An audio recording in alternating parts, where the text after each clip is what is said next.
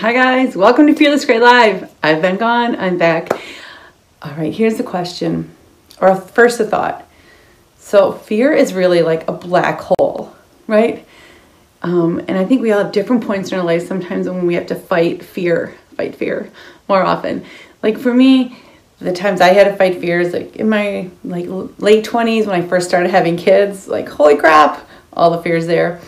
And then another time I had to fight fear maybe is like my divorce, the divorce, menopause, kids leaving the house, the trifecta all at once. Of course, I had to fight fear then. First of all, I have a question to you is like, when have you had the most times that you've had to fight fear? Is it now, like as you're kind of headed into your Fearless Gray years? Were you out of high school you were worried, college, your 20s like me? So when did you fight fear? And the thing about fear, the reason it's a black hole, I think because when you dip your toe in the fear pool, is one of two things happen. Either you start just worrying about everything, right? So let's say I started worrying about, something about my kids when they were young. And then I worry on what happens to me and what happens, something happens to my husband and what if this and that and this and that and this and that. And before you know it, I had this whole pile of random fears that just kind of layered on one after another. And it became like this quote unquote black hole of fear. And it was just because one fear just added to another. The second way that I think fear really becomes a black hole is when we just take one fear and explode it.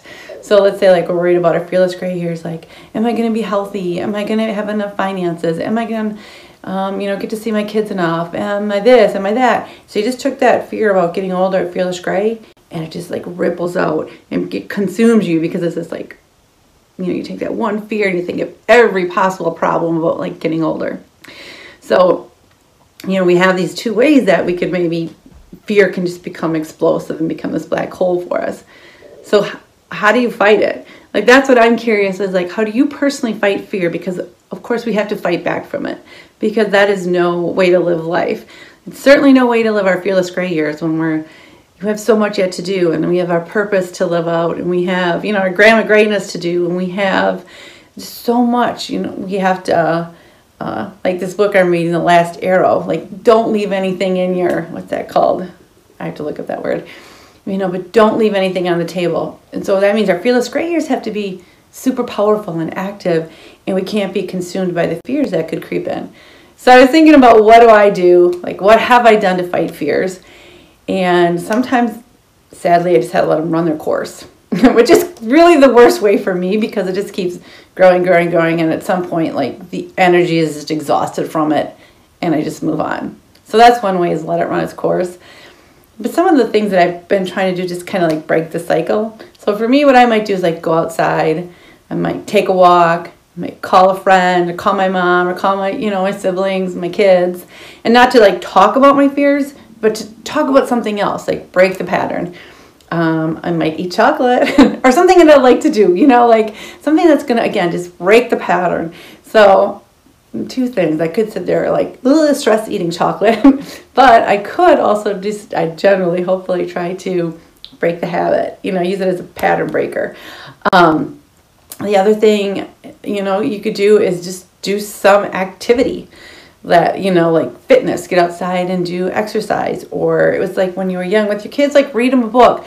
I think it's really about breaking the pattern as opposed to letting it run its course because that's just physically exhausting.